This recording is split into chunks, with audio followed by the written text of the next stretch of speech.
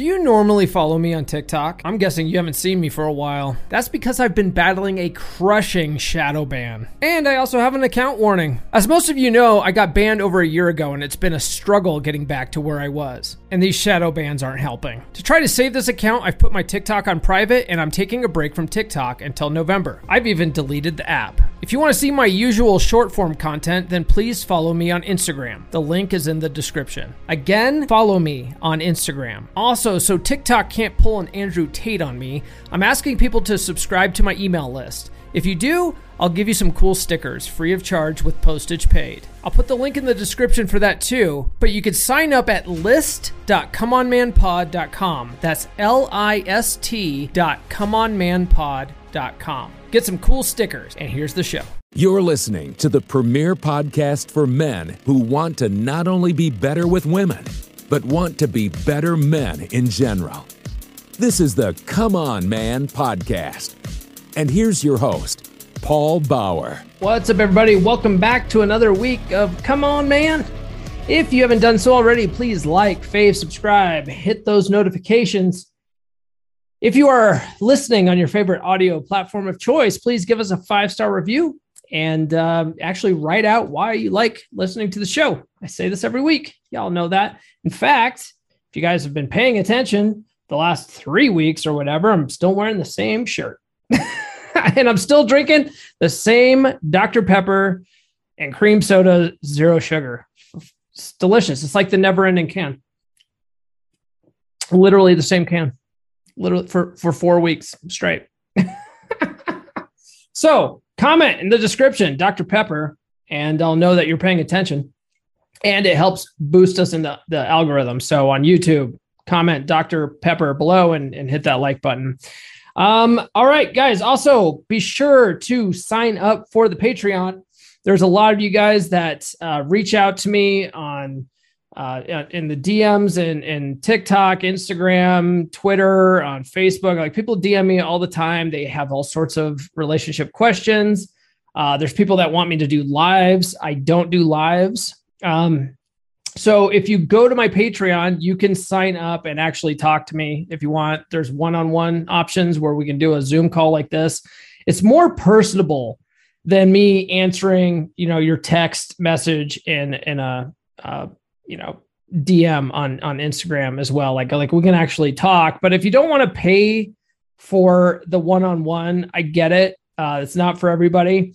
But I do also have in the lower tier, I have an option for my private Discord server. And with that, you get access to a community of like-minded guys that are there to level up. You can learn from each other. And then you also pretty much have direct text, chat interaction with me to ask questions. And I'm happy to help anytime you want in that avenue as well. So you don't have to do the Zoom calls if you don't want.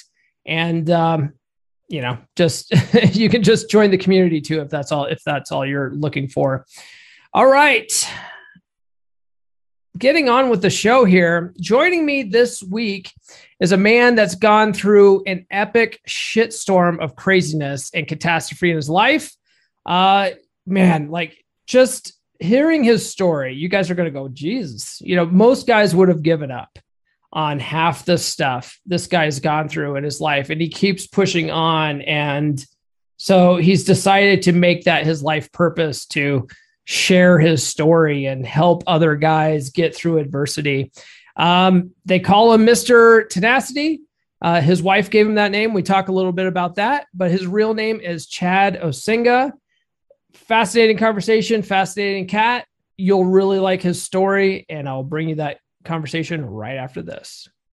When you need mealtime inspiration, it's worth shopping Kroger, where you'll find over 30,000 mouth-watering choices that excite your inner foodie. And no matter what tasty choice you make, you'll enjoy our everyday low prices, plus extra ways to save, like digital coupons worth over $600 each week. You can also save up to $1 off per gallon at the pump with fuel points. More savings and more inspiring flavors make shopping Kroger worth it every time. Kroger, fresh for everyone. Fuel restrictions apply. Hey, you, I'm going to make this real quick. I know you hate ads. If you like this show, if you love this podcast, if you think more men should tune in, then you should consider joining my Patreon. You will be supporting the show, and I get to help more men level up their lives. There's now 5 tiers available, starting as low as $5 a month. It's like buying me a beer, and each tier gives you better bonuses. Visit patreon.com/comeonmanpod to sign up. That's patreon.com/comeonmanpod. One last time, that's patreon.com/comeonmanpod. Help me help more men level up and be better with women. All right, joining me this week is a man that has gone through an epic shitstorm of craziness and catastrophe in his life. He's pushed through stuff that most men would have thrown in the towel on several occasions. They call him Mr. Tenacity. Please welcome Chad Ozinga. What's going on, brother? How are you, man? I'm blessed to be here. Yeah, me too, man. So tell me, first thing off, who gave you the name Mr. Tenacity? My wife. Okay. Yeah. Or was it like you gave yourself that name? No, my wife did. She was like, dude, you are tenacious. Your new name is Mr. Tenacity, especially after this last motorcycle wreck. And I learned I got back on my motorcycle within 5 months of dying twice. And so I learned how to walk, all that crazy stuff. So, yeah, I have some questions about your motorcycle incidents. But first, let's go back to the beginning. You grew up in Virginia, right? And you still live out there. We were talking off air about that. Yes. Right now I'm in the Fredericksburg area, but I'm from Stuart Strath, Virginia, which is like a small hick town, kind of country. Okay. I told you I was stationed out in Dam Neck for a while when I was in Operations Specialist A school for the Navy. How far away is where you are now from Virginia Beach? That's essentially where Dam Neck is. About 2 hours. It's a 2-hour drive. Okay. Yeah. Right before the bridge that you would go into Virginia Beach, it's about an hour and a half. So depending, that bridge, I can't remember the name of it, but it's hellacious, dude. So sometimes it's easy going across. Sometimes you're there for like 3 hours. So. Got it. Okay. Now when I was stationed there, I got my first tattoo, which is like this yin and yang. You can't, maybe people can see it. Yeah, the inner part, the little baby tattoo. I got that. I had to go all the way up to Newport News to get it because in Virginia Beach, tattoos were outlawed. Is there any kind of stuff like that no. that you're aware of? No, I've never heard of. That's crazy. Yeah, there were no shops. I don't know if it was a city ordinance or what, but no tattoo shops in Virginia Beach. And my buddy and I had to go all the way up to Newport News. That's crazy. No, I have sleeves. So yeah, I'm all about tattoos. The worst thing that I've had to experience was the dry counties in Kentucky when I was stationed there. Uh-huh. That sucked because then you had to go to Louisville or somewhere else just to have a beer. So, that stuff blows my mind because I live about, I don't know, 45 minutes now. Let's see, maybe an hour and a half from Utah. And Utah has some, they're not dry, but for the longest time, you could only get 3.2 beer and stuff in Utah. It's like those types of blue laws are just annoying to me. It's ridiculous. It's weird. So speaking of alcohol, I guess that's a good segue into addictions and stuff like that. Now, your mom was a drug addict, you said? Oh yeah. She was for lack of better words, she was a crackhead, man.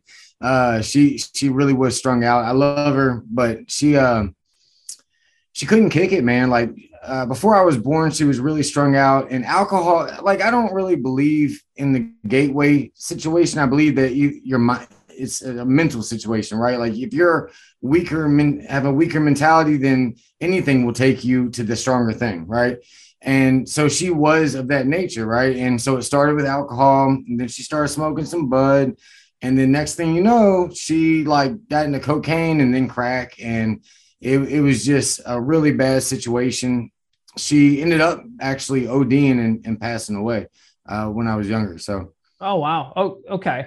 Yeah. Cause you said in one of your interviews that she had various drug dealers stay at your house.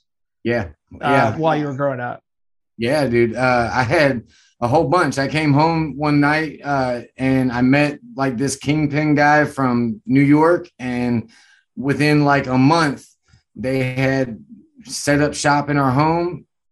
I think 14 years old, my house got raided by several different law enforcement agencies and federal law enforcement agencies. And because it was such a small town area, it was a great market for them. It was untapped when it came to like the crack and the cocaine epidemic. Like it was really untouched, but it was a blue collar, and we had a lot of poverty because we had like the crank and stuff like that. But that was it. They kind of were able to blow the doors open on that side of the market. We had drugs like kilos in my backyard. I had no clue. I was, I'm a clueless teenager that they would get to sell drugs for them, but I didn't really know the depth, you know what I mean? And apparently the whole drug ring was from New York all the way down to Miami. Yeah. Wow. So it wasn't like they were just local, street corner drug dealers that were dating your mom. These guys were like, hey, we're going to work with you. We're going to set up shop at your mom's house and let's cook stuff here. Yeah. They didn't necessarily cook it. They went and got it. They had their suppliers, and we would do a lot of trips to New York and they would take me with them and they would re-up and get their supply and we'd bring it back down to Virginia and they would, all right. So the real thing they would do is they would go into hotels. Mm-hmm. And so these cheaper middle of the road hotels, they would rent one per night. And each night they would cut up the drugs, bag them up, and they would switch to a new one. They would sell it, cut them up, do it, or distribute to a lower distributor, and then move to the next one. So they were always on the go. There was never like a solid location. And then my house was kind of where they would just go to hang out and cool their heels and hide the kilos that they had, which I had no clue was happening. Got it. Yeah. Wow. It's funny that you're talking about how this was like the perfect place for a drug operation, because I live out in the middle of nowhere myself in rural Colorado. And I dated a gal there's a town called Fruita, about an hour and 20 minutes from me. And she was a Fruita police officer. And on a date, we went on a ride along. Like I went on a ride along with her and it was awesome. And she showed me every drug house in town because the cops knew where all the drugs were and who were doing it. Right. And then one time while we're driving, she pointed out a license plate from New York. And she goes, "You see that plate? That's from New York." And I go, "Yeah, interesting." She goes, "I bet you if we followed him, he'll go to one of our drug houses." And I was like, "Really?" And she goes, "Oh yeah, they come here. It's a major hub because they have guys from New York coming in, and then they're running drugs to like out to LA and stuff like that. But they're doing it all through here. It's like a major hub." And I was like, "That is fascinating as hell." Yeah, dude. They travel and they're pretty strategic. I mean, look, all the dumb ones go to prison really quick, right? Like, if they're moving drugs, they've got somebody behind kind of making the plans and making the connections in these areas where they can make, a shit ton of money, man. Yeah. Wow. That's fascinating. So, so your house was rated at 14. In one of your interviews, you said that you were sent off to live with relatives for a while. Yeah. So my mom went to prison and I didn't know at the time, but I was on probation. And part of the court order was for me to live in Oklahoma with some family. I didn't really know them.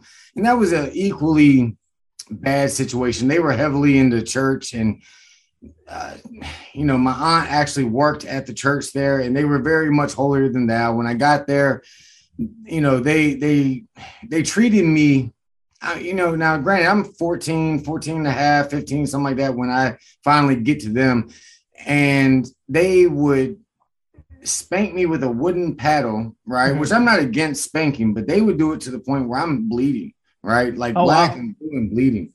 And my uncle, when I got there, I was anemic. I was real skinny because I wasn't eating very well. My mom spent all of her money on drugs. And like I was telling you before, the little bit of money I did get from selling drugs, it was just a couple bucks here and there. They took the bulk of it.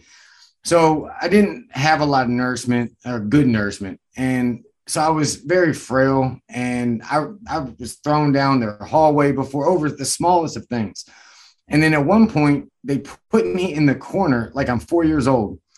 They made me stand there, eat there, and do my schoolwork there. I was there they would put me there multiple times, right? Like every time I would get in trouble, just stick me in this corner like I'm a 3-year-old. And it was really degrading, man. Like, and they wouldn't allow me to talk to my mom. They wouldn't allow me to talk to any family that was back in Virginia.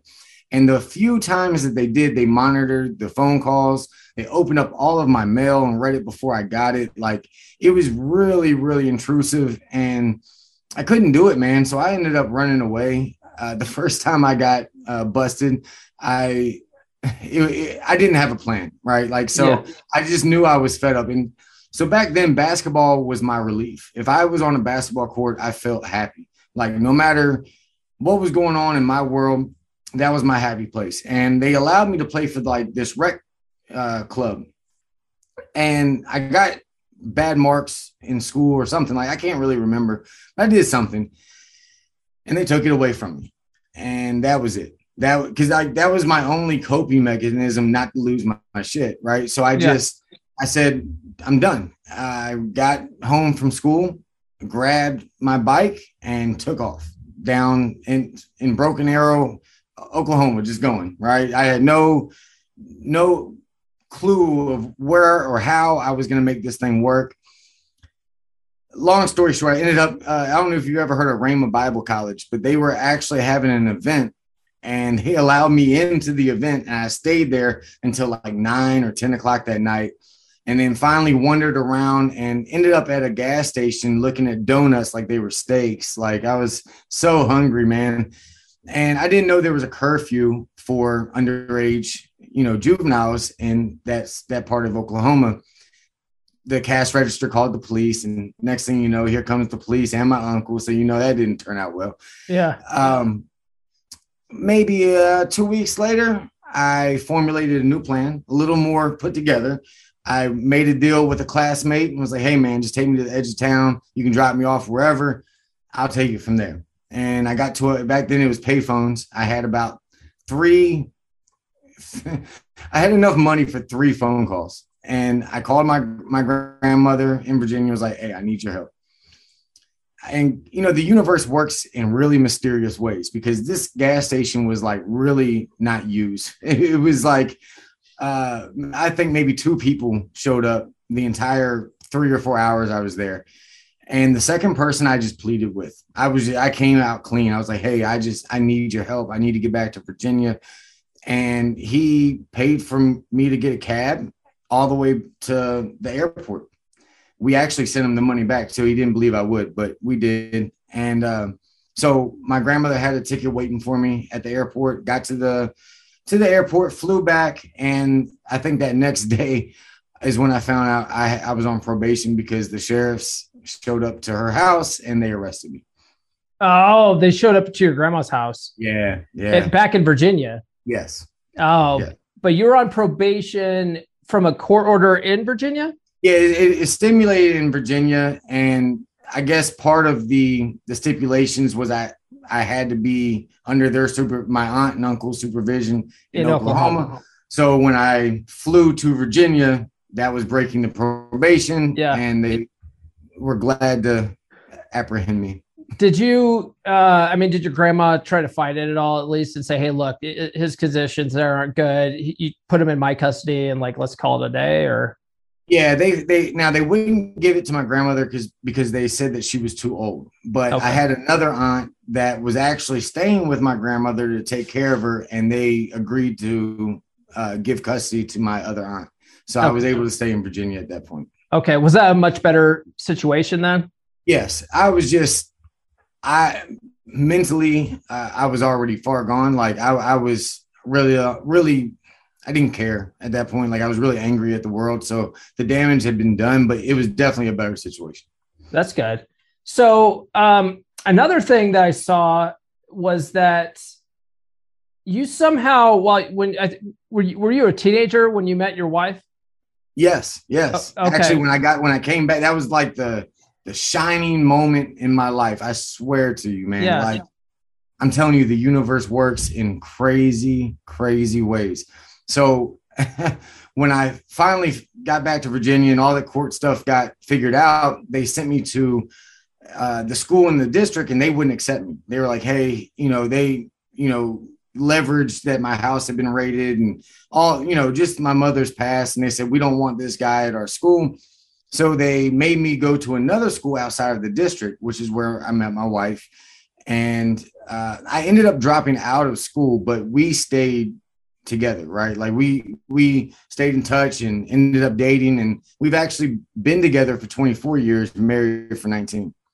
Okay, got it. Yeah, and you said that she's sort of the one that told you to get your shit together, right? And that's one of the reasons why you joined the Army. Yeah, dude. She was like, hey, man, if you want to be with me, because I was still, like I said, I was really set in my ways. The way I grew up, I thought that the only thing I could be was what I saw around me, which was drug dealers, violence. And so even though I wasn't selling crack, I was still selling marijuana, and I was still getting in trouble and fights. And, she was like, hey, man, like, if you want to be with me, clean up your shit, or you can kiss this relationship goodbye. And I was not willing to let that happen, dude. I cut off all those friends, everything, dude. Like, and then eventually it boiled into me joining the Army because I had no other skill sets, or, I had dropped out after the 9th grade. Like, I didn't have anything to offer a traditional business. So I was like, Army, here I come. They'll take anybody. Where did you get the specific idea to join the Army, though? Well, my grandfather was a Marine.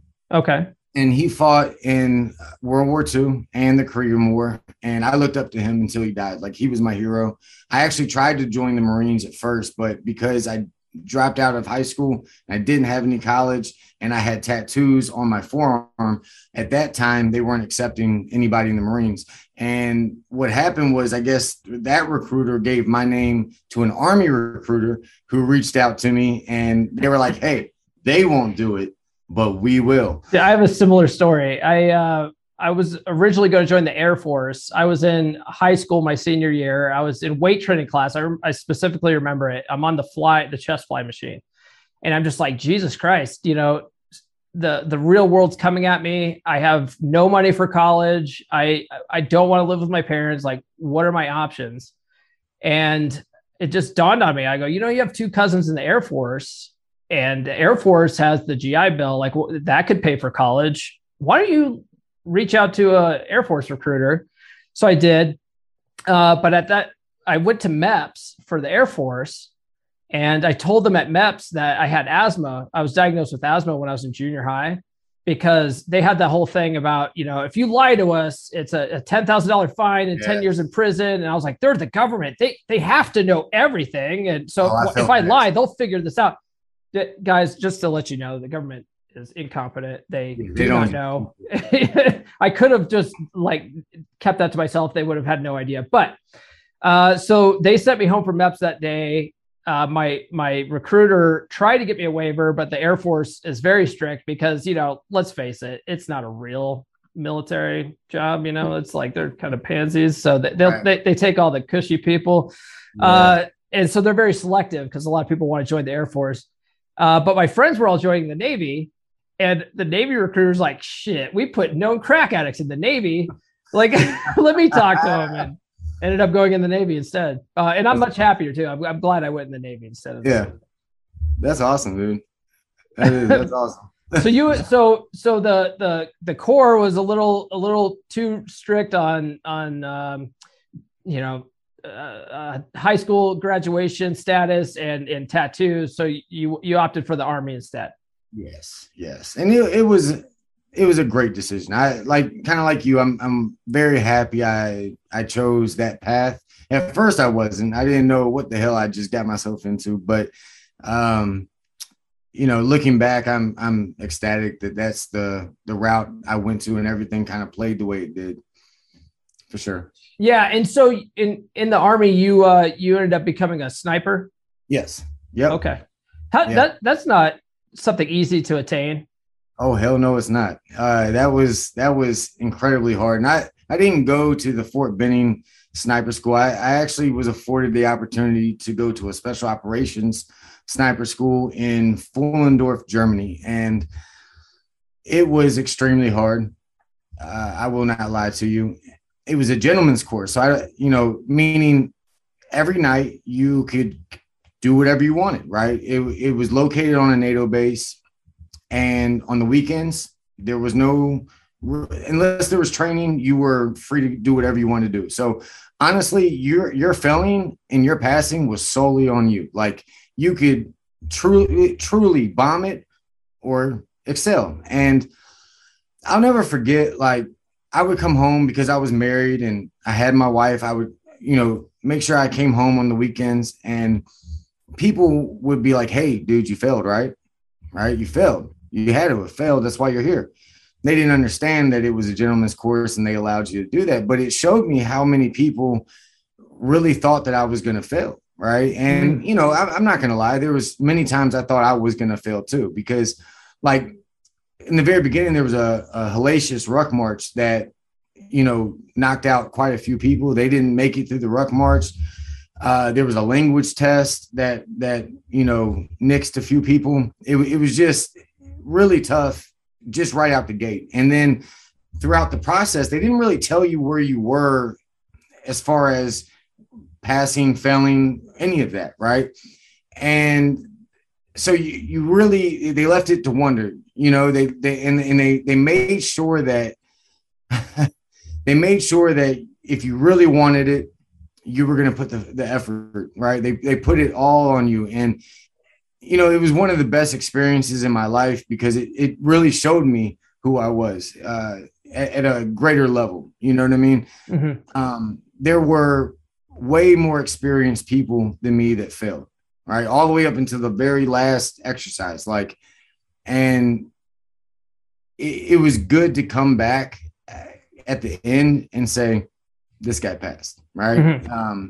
Despite everybody else's disbelief in me, I chose to put my head down and continue to study. And that's exactly what I did. I didn't go out often. Like a couple of times I would go out with the instructors because the instructors would go out and get shit faced with you. Like it was like, there was a time where a few of us got in trouble with the Polisario and got in a fight with some Turkish people and ended up having to run. And long story short, the Polisario came to the NATO base and pulled everybody out of class the next day. And it was what it was. We got out of it, but things like that could happen very easily. Right. And you can really screw that opportunity up just as fast as you got it. So I really kept my head down. I studied a lot and just knew that if I didn't, I wasn't going to make it. I put that kind of mentality in myself. Like I have to work harder than everybody else here. And that's exactly what I did. Got it. Now, you mentioned a little bit there, and also in one of your other interviews that the military is sort of, one of the best decisions you ever made. I personally think that like all kids should at least do it one tour of the military. Hit 18, go do at least 4 years and see the world a little bit. Live away from your parents. Uncle Sam will pay your way and, give you a place to sleep and give you some food and stuff like that, but get some life experience. I think like for me, it made me grow up so quick, and a lot of men today don't have that. They don't have that at all. No. And I mean, you hit the nail on the head. It makes you grow up, but it also teaches you some core values to live by that you can apply outside of the military into like everything. And it really sets you apart. Like kind of like what you're saying, like there's so many men out here that they don't really have those core values and they, get into these businesses or these corporations and, they can't rise to the top because there's no substance on the inside of them. Right. They don't have anything that any standard that they live by. And the Army teaches you a standard, even at the most minuscule level, they teach you a standard to live by. And I think that is real important. Yeah. And a lot of people don't understand too, that you can pretty much do anything in the military. So I dated this gal once and her son was a musician. Like he was really into music and like acting and stuff like that. And he was like, I don't think the military's for me. I go, dude, the Navy has a musician's rate.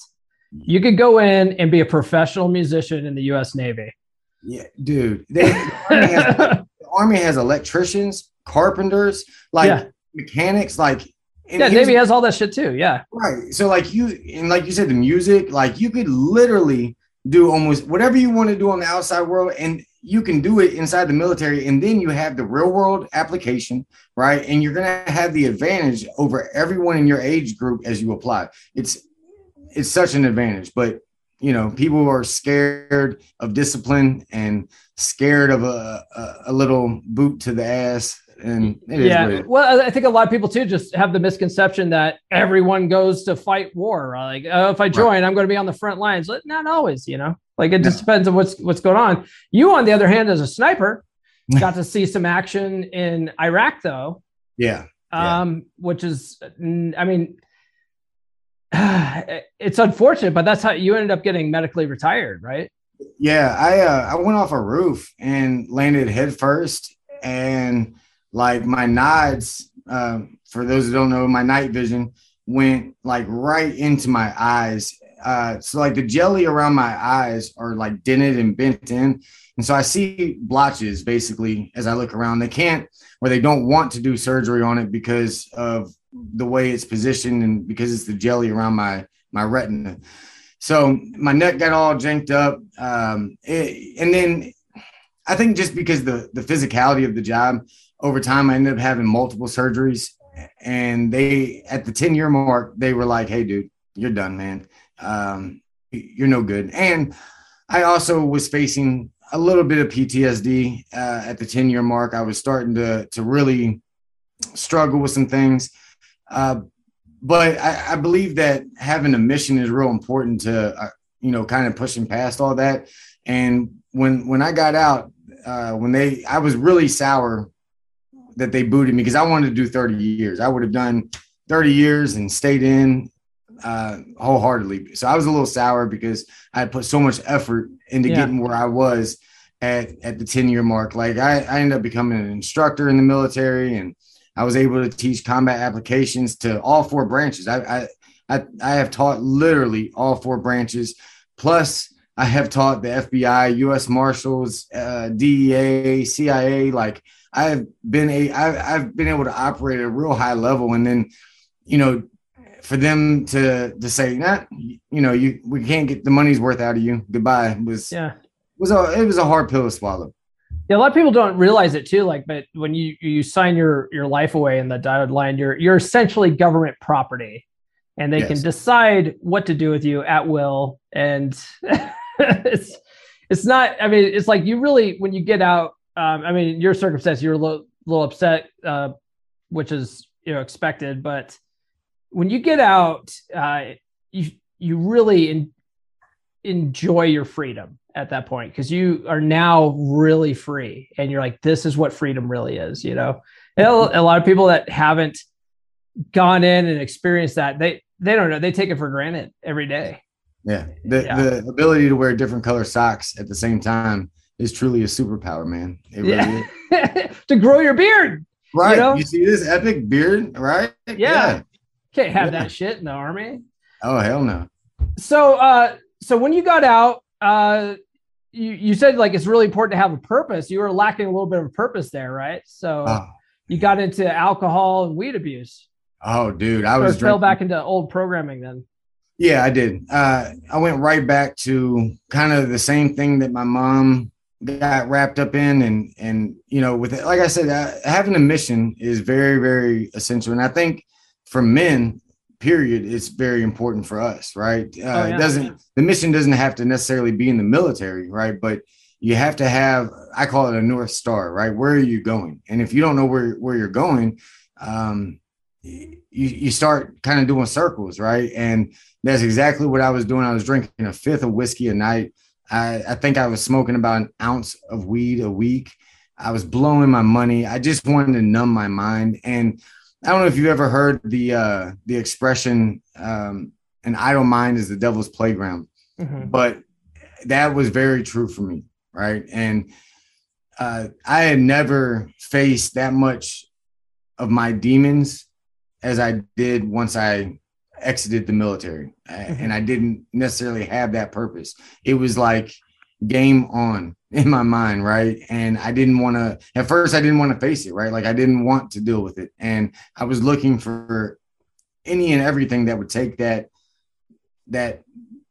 evil away from me, right? I couldn't sleep at night. Like that's where it started. It started with nightmares, couldn't go to sleep. And so I was like, I'm gonna drink. Well, I have a super high tolerance, and maybe it's the military in me, but you know, yeah, it is, my man. Just kidding. But a little bit wasn't working, right? It built into a fifth, and I could do a fifth and operate like machinery, probably, right? Like not like me thinking I could. Like people don't understand just like how bad alcoholism is in the military. Like we would regularly get our guided missile cruiser underway, and half the crew was still drunk from the night before. Exactly. Sound. Yeah. Yeah, I mean, well, you think like the shopettes and like AFEs or whatever, they're open 24 hours a day, at least where I was. And you could buy, like in Germany, you could buy alcohol all night. It didn't matter if it was 5 o'clock in the morning and you had a formation at 5:05, right? Yeah. Like they sell you a bottle and say, have fun, buddy. Right. But yeah, I could drink, dude. And so that turned into a fifth being just my normal, right? That wasn't even if I was really trying to get turned up, you know what I mean? Yeah. It was pretty bad. You got pretty heavy into weed too. Now you said in one of your interviews that like you don't touch any of that stuff anymore. You're like weed's legal in a lot of places now, but you still won't touch it. Do you not touch weed because you think it like you'll get back into it, or it's just not good for you, or what's your thing? No, I'm a firm believer that weed helps a lot of people. Okay. And I think that it helps with PTSD in a lot of, but I think to each, different strokes for different folks. Right. And sure. For me, during this process or this journey of mastering my mind and mastering myself, I feel phenomenal without it. That's really why I don't go back to it. I can be around it. I can be around people drinking. I have no desire. I just don't even have a desire. So I think if I did, I probably wouldn't be opposed. It's legal where I'm at, in Virginia. So it's not something that is against the law or something that, quote unquote, I couldn't do. I don't want to do it. And I feel the best that I've felt in my life without either of those things in my life. So got it. Yeah, that makes sense. And then you also, after the military, survived 2 severe motorcycle accidents. You mentioned motorcycle, the last one at the top of the episode here. What happened with those? Because I ride bikes, but I haven't been riding them that long. And I'm always, when I'm out riding, I'm just constantly like, I just assume everyone's out to kill me and no one can see me. And I'm just like ultra cautious. Good.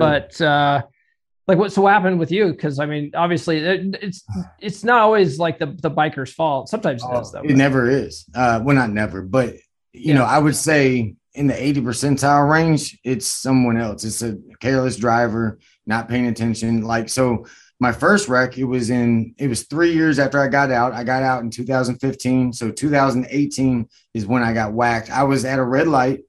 And my light turned green and I was making a left to get on I-95. For whatever reason, I did not look right that night. I should have. I usually do, but I didn't. I saw the green light and I just went.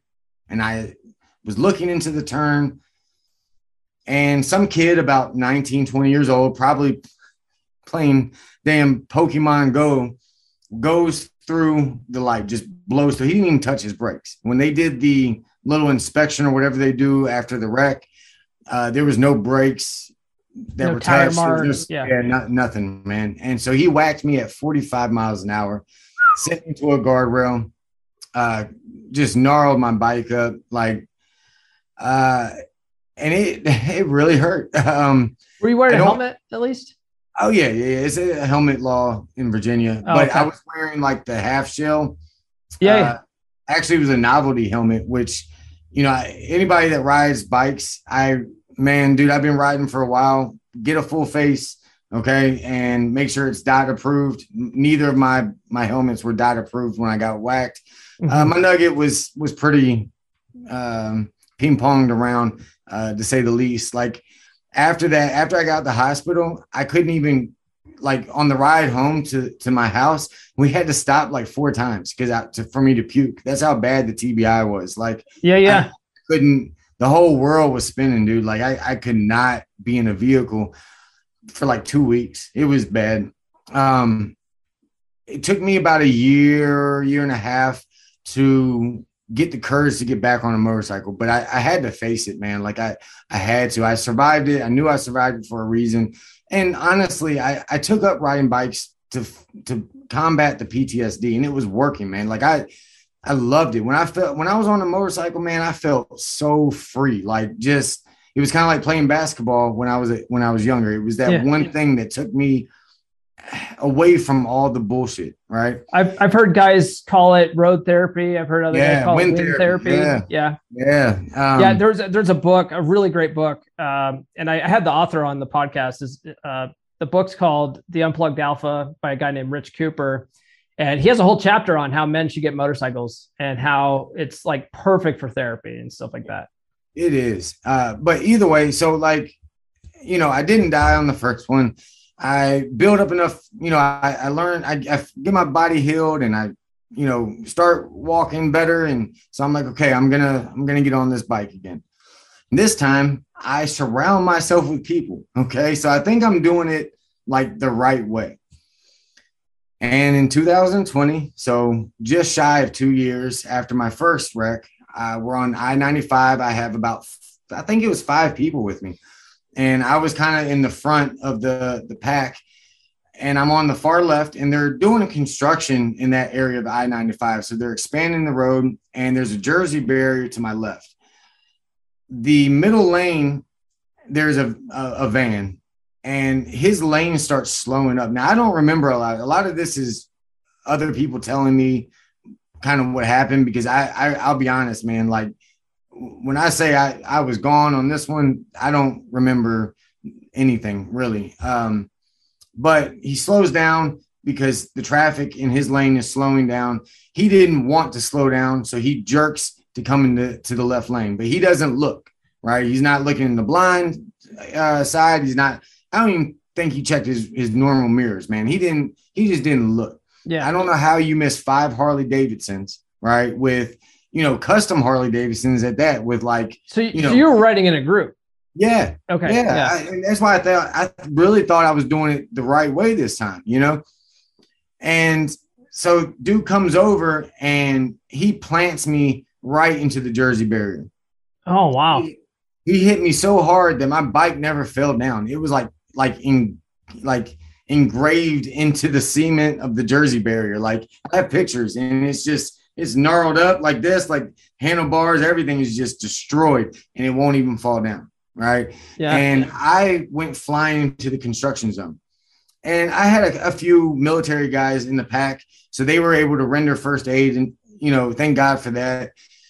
They rendered first aid. The ambulance gets me, and on the way to the first, because I had to go to 2 different hospitals before I got my first surgery. And on the way to the hospital, I flatlined. Oh, wow. Yeah. You don't remember that part? I don't remember the near-death experience. You don't have a near-death experience story? No, dude. I will tell you what, on the second one, I remember more. Okay. But the first one, I don't. So I don't remember any of it. I remember waking up in the surgery right before they were cutting me. And so, yeah, I get there, and they go into my first surgery.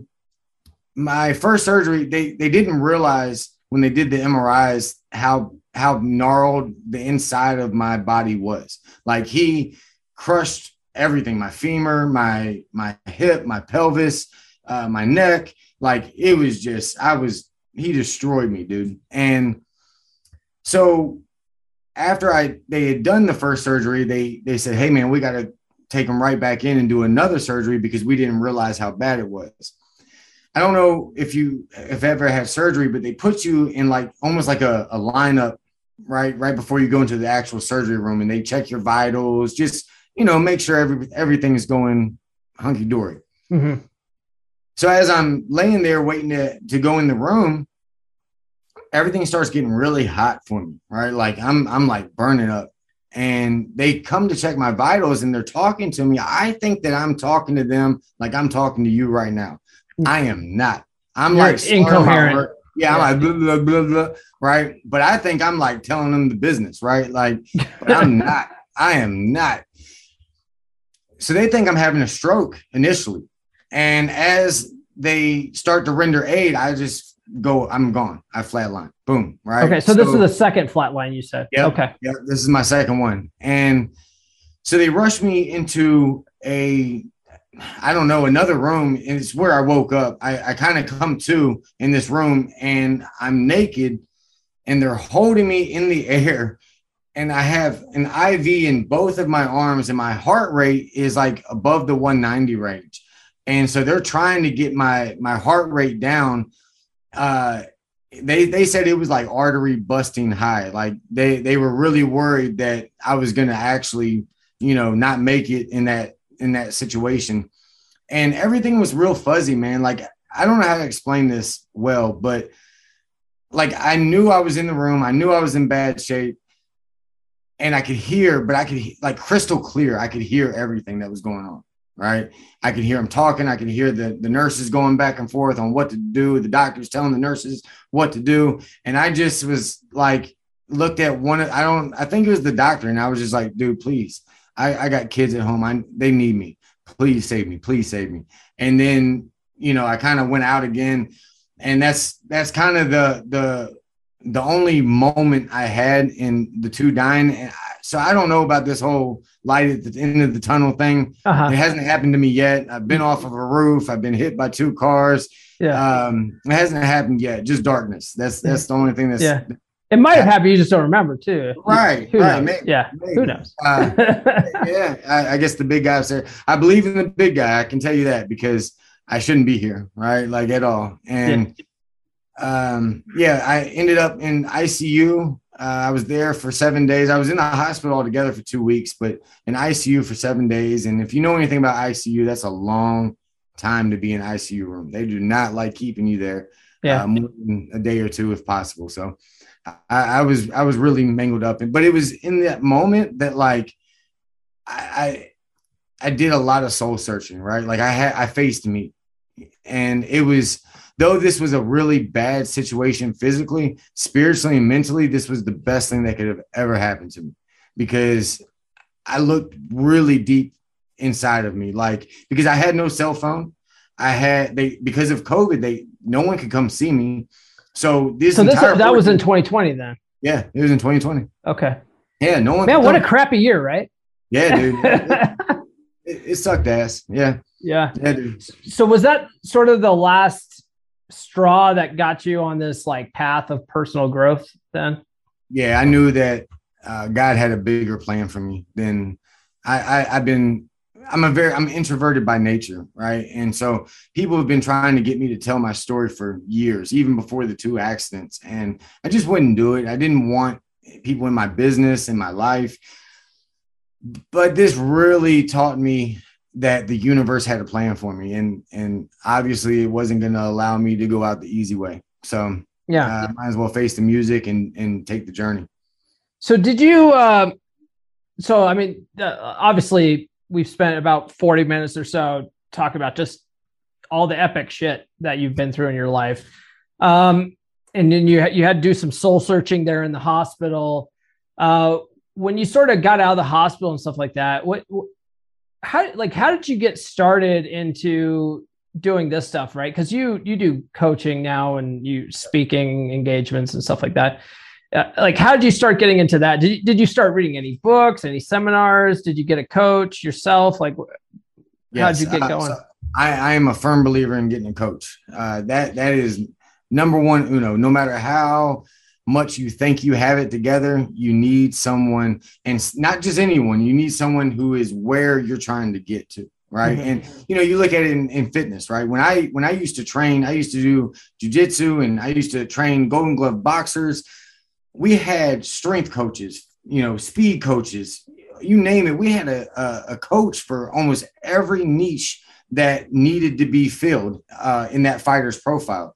Yet we won't do that in our personal growth, and it doesn't make any sense. So I am a firm believer. If you have a business, you need to get a business coach. You need to get a personal growth coach.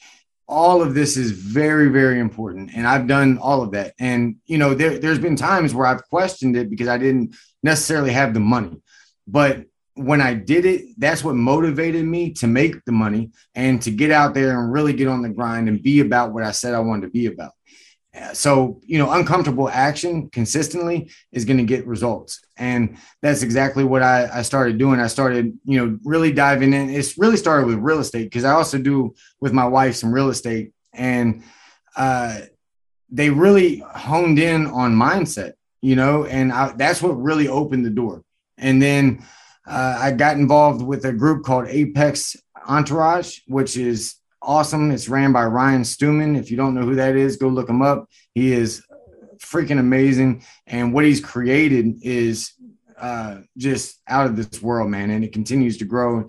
And it's around winners, man, winners in life, and not just one area, right? Just, you got everything from construction guys to, people that have their own little beauty salon somewhere. Like, you got it all. And they're all about winning and helping each other grow and become better. And, putting myself in these spaces really helped me to grow and become the man that you see right now. Like, and quicker than I thought too, way quicker than I thought.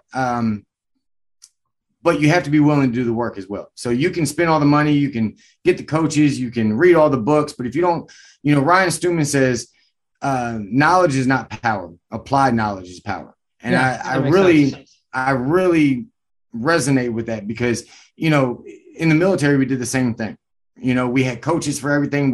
They would teach you a whole bunch of stuff, but if you didn't apply what was being taught, you weren't going to be successful in combat as a sniper, in combat, in any, fighting in general. Like, it wasn't going to happen. You have to begin to apply what you're learning, and having a coach to really kind of put the fire under your ass it's good for you, man.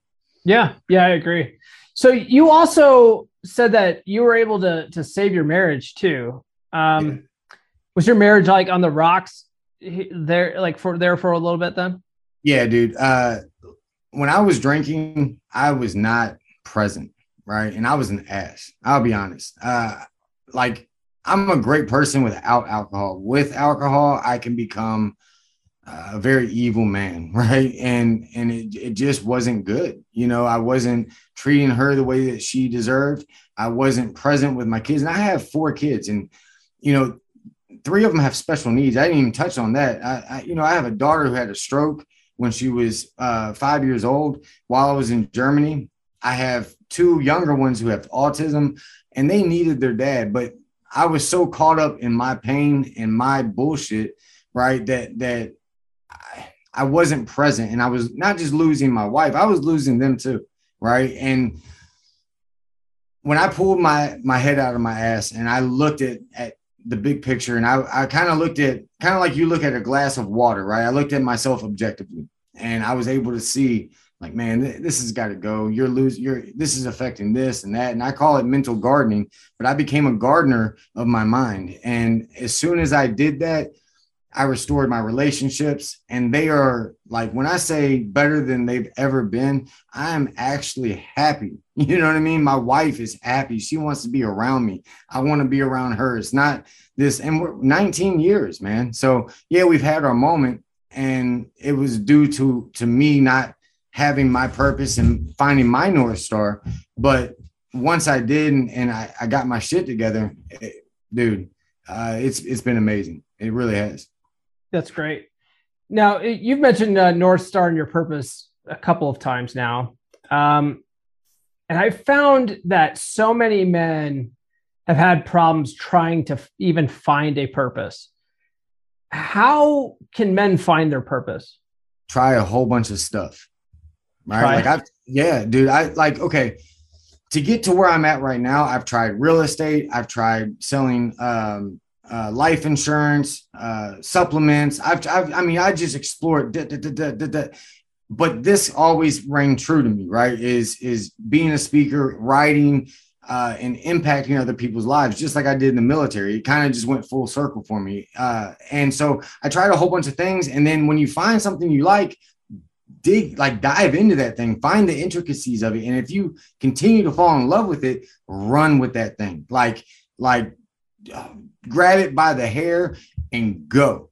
Don't second guess yourself. Just go, right? Take that action, because once you found that thing that you love learning about, you love exploring, like, it doesn't matter what, you're willing to lose sleep to learn about it, man, that's probably your thing, right? So grab hold of it and go for it. But you got to try different things to figure out what is for you and what's not for you. Don't be scared to try. I think that growing up, I felt like I was taught that was bad. Stick with one thing and just do it. But if you're miserable doing that one thing, what's the point, right? We have one life. It's not a video game. There's no reset and replay, right? So we have to be happy in what we are doing. And there's most likely, if you try a few things and you start to say, oh, I've always wanted to do that, and you do it, then you're going to find that one thing. You'll find that North Star, and then boom, you're off to the races. Got it. Now you mentioned, like, don't be afraid. You, in one of your interviews, you said that hesitation is the magnifier of fear. It reminds me of something one of my mentors, Dr. Robert Glover, said. He says, thinking causes anxiety, but action cures it. Can you elaborate on how hesitation is a magnifier of fear? Yeah, man. Like, it's like turning that mountain or that molehill into a mountain, right? And David Goggins talks about it really clearly as well, but it's the anxiety, right? Fear only lasts a second, right? Like, if you're about to jump out of a plane or rappel out of a helicopter, right? That fear only lasts a second. So once you are on the other side of it, you're in it, right? And you're gone, right? That fear, like you just said, is cured by you taking that action, right? But that time leading up to that moment isn't fear, it's anxiety. Mm-hmm. Okay. And so just like anything, what I like to do is I like to isolate my fear. People think I'm crazy for getting back on a motorcycle 3 times. Like, after this second accident, I learned how to walk barely enough to get on a motorcycle at 5 months. 5 months after having died twice, right? And I have fake stuff all through my body. This hand barely works. I don't know if you can see the scars all the way up. That's after surgery. Yeah. Only my pinky really works well. Okay. But I'm telling you, I isolate it and I dissect the fear. Why is this so scary? What about it? And then I learn, right? I learn and I fully engage into that, whatever that fear is. So that way, when it's time, right, I'm fully prepared. I'm no longer necessarily scared. It might last a second, because we all have those moments where it's like, whew, here we go, right? I'm about to do it. But I've done the back work, right? So now it's easy just to go over the edge, right? And just do it. It's like a Nike commercial, man. You just got to do it. You do. Study that fear, isolate it. Don't allow it to have power, and that's how you take the power away from it. You just tear it completely apart and say, no, I can learn this. I can do this. If I do this, that negates that. And then you're prepared. And once you're prepared, what can stop you? Yeah, excellent point. Man, Chad, this has been a really great conversation, brother. That's all the questions I have for you. Awesome. Where can people find you online? Yeah, so Chad Osinga on Facebook. MrTenacity.com is my website. And if you want to send me an email, it is MrTenacity40@gmail.com. I'm a normal dude, so don't hesitate to, send me a message and connect with me. I would love to chat it up and help as many people as possible. Great, brother. Well, I'm going to give you your night back. Thanks for joining me. Yeah, man, I appreciate you having me. Yeah, anytime. Chad, thanks a lot for visiting me. It was really cool that you reached out to me over Match FM. I'm glad we connected. Glad we got this together. I hope a lot of guys got something out of your story and, realize that some of the stuff that they're going through pales in comparison to what some of the stuff you've been through is like, and maybe that can help them change their perspective on what's going on. That's all I have this week, guys. Be sure to help me out with the Patreon. Link is in the description, or go to patreon.com/comeonmanpod. There's all sorts of goodies for you there, and you can support the show all at the same time. So it's win-win. You know what I mean? Other than that, that's all I have for this week, guys. We'll catch you next week on Monday. This has been the Come On Man podcast. New full episodes served hot every Monday morning on your favorite podcast platform of choice. So subscribe now. Follow Paul on social media. The links are in the description. Now, go out and get it.